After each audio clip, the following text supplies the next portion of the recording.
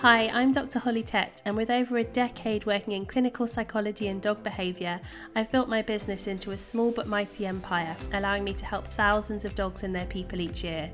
And the best bit? I'm no longer burning myself out in the process.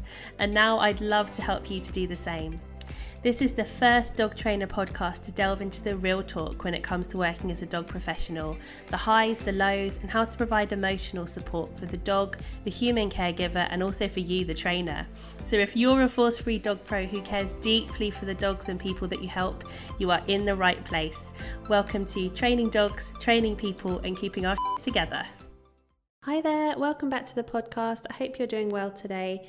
I've been saying this all day and everywhere, but it's June. We are officially halfway nearly through 2023, which is, mad to me. So today we're going to be thinking a little bit about getting clients and how to get clients and the meaning that we attribute to getting clients and all of that good stuff. Before we get started though, if you are enjoying this podcast, I would hugely appreciate if you could leave a review wherever you're listening. So if you're listening on Apple, if you could leave a review there. If you're listening on Google, if you could leave a review there, that would be hugely appreciated. This is a newer podcast, so the more reviews that we get and star ratings that we get, the more people we can reach and the more topics that we can bring. So really appreciate that if you are enjoying it. Thank you.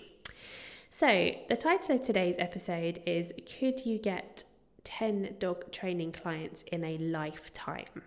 In a lifetime, could you get 10 dog training clients? Now, I think most of you would answer yes to that question if that is indeed what you do. But sometimes we're pretty hard on ourselves, I think. I don't know about you, but I can be really hard on myself if I feel like I'm not achieving something fast enough or in the right way, whatever the right way means. And this is especially pertinent, isn't it, when we think about comparison. So when we start comparing ourselves to others. So it could be other trainers in your local area. It could be other trainers online. You look at them, you look at everything they're doing, and you think, oh gosh, why can't I be like them? Now, I do think there is a degree here to presentation. So exactly like we now all know that just because your friend is posting all these amazing holiday pictures on Instagram and Facebook and TikTok, it doesn't mean that they're necessarily having the time of their lives. We all know that. But it still makes us feel a certain way, doesn't it, when we get the impression that others are somehow doing better than we are. So some of the common questions that my clients ask themselves, ask me, why is no one inquiring about my services? I've put posters up in the local park. I have done some Google ads. I've done some Facebook ads. Why am I not getting any inquiries? The second question is a bit more personal. So why am I so awkward? Why when someone asks me what I have to offer, do I get really awkward and weird and like, oh, I don't really want to sell it to them? Why when someone asks about my prices, do I not know what to say, or do I offer them a discount before I've even said how much they are? And I suppose the third one is, why does this other person or other company or other business always get recommended? So this is something I definitely experienced. So where I used to live when I first started out, there were a couple of trainers locally, very different ethos from me, but they'd been doing it for 26 years and I was in my first year. And so whenever anyone asked on a local group or something like that, does anyone have any recommendations for puppy classes? These people were always recommended, always, straight away. Why? Well, maybe people got results with them. I don't know. I never took one of their classes. I do know they used a lot of punishment, so probably, but the fallout of that is another discussion. I think as well, there's just a bit of a thing that when a business is well known, it's just recommended just because it's been there forever. And often people don't even necessarily know what else is available, so they can't recommend it. So that is another example. You feel like, gosh, no one even knows who I am. You know, this person's being recommended 100 times and no one's even saying my name. So there's lots of things that we do when we start to compare ourselves to other people that make us feel bad.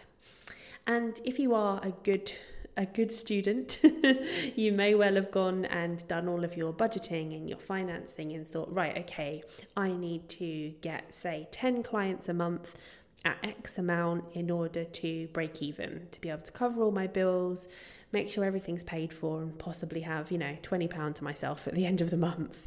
And that's great. We should definitely be figuring out how much we need to be earning in order to feel comfortable. I would say I wouldn't even just want to break even, but I'd want to have a bit of a buffer, because you never know when the washing machine's going to break, or car's going to have an issue, or whatever it might be.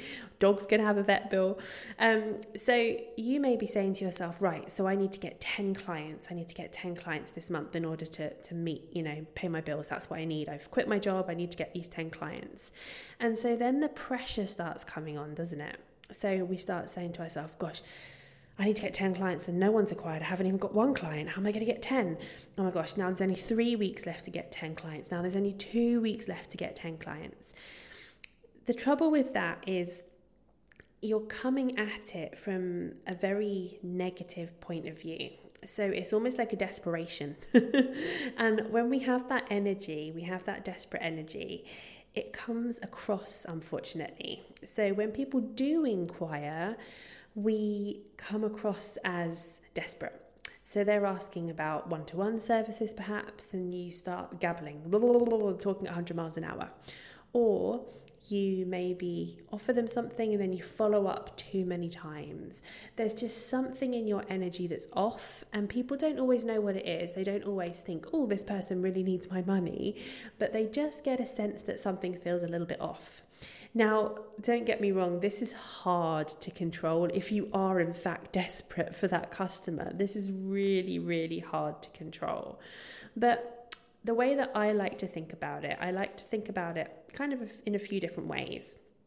So first off, we have to have strategy. So we have to have some kind of marketing strategy in our business that is going to bring in new customers or potential customers.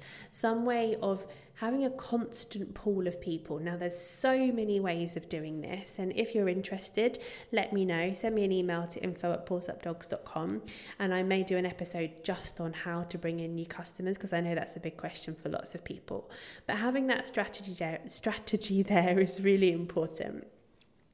We also need to have a degree of self-belief. Now, self-belief alone will not get you there. Of course, we've got to have that strategy piece too. But actually, you know what? As my mentor James says, my success is inevitable. And, success is whatever you want it to be. But it's inevitable. I can do this. I know I can do this. And this is the bit that I think we struggle with most when we're also faced with the reality of, yeah, but I need to pay the gas bill. Yeah, but I need to get 3 new tyres on my car. This is when it becomes harder to kind of tune into this self-belief piece. But I think the third thing that becomes helpful when it comes to thinking about self-belief is actually the way that you frame it. So when we are putting these self-imposed deadlines on ourselves of, I need to get, 10 new customers in the next week, actually that becomes really almost impossible in some cases. That feels like an uphill struggle. Whereas instead, if we say to ourselves, can we take some of that pressure off just a little bit? Can I just focus on getting 1 customer? I know I need 10, but can I get 1? Because often what happens is we get 1, we get that little, ooh, someone wants to work with me, amazing. That's, £400 in my account or £50 in my account or whatever. And that puts us in that self-belief frame of mind. It gives us the energy to then go out and get that second person and that third person. Now, you may not get your 10 people, you may not, but maybe I can come back to person number 5 and I could say, oh, you also wanted to work on separation anxiety. Well, I specialise in separation anxiety, if you do. So why don't we, do a couple of sessions on that as well? Oh, okay, great. Yeah, that'd be brilliant. Fabulous. So now I've added to the value of that customer number 5. And maybe you go to customer number 10 and you say, oh gosh, your dog's so cool. Like, I love the work that we did together. would you also be interested in doing some scent work with me? And they go, yeah, actually, that sounds pretty good. Got to get that spaniel nose working. And so then you've turned that customer into a bit of a longer term customer as well. So there's always ways and means, even if you don't achieve that goal of your 10 customers or whatever your goal is, there's always ways of making money in different places. But if you're able to take the pressure off of yourself, instead of looking for 10, just look for one. That can make a huge amount of difference. It can make a difference in terms of how you're feeling, and that then translates to more customers. So winner, winner, winner. So if you ever find yourself really stuck in this way, just think about how you can start to take the pressure off. Okay.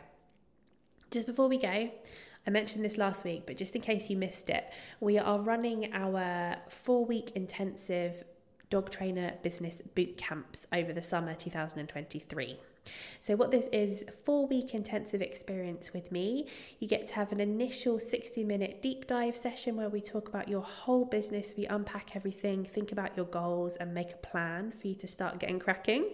And then we meet each week for half an hour on Zoom for the next 3 weeks, just to check in, give you a bit of accountability, and give you the next steps.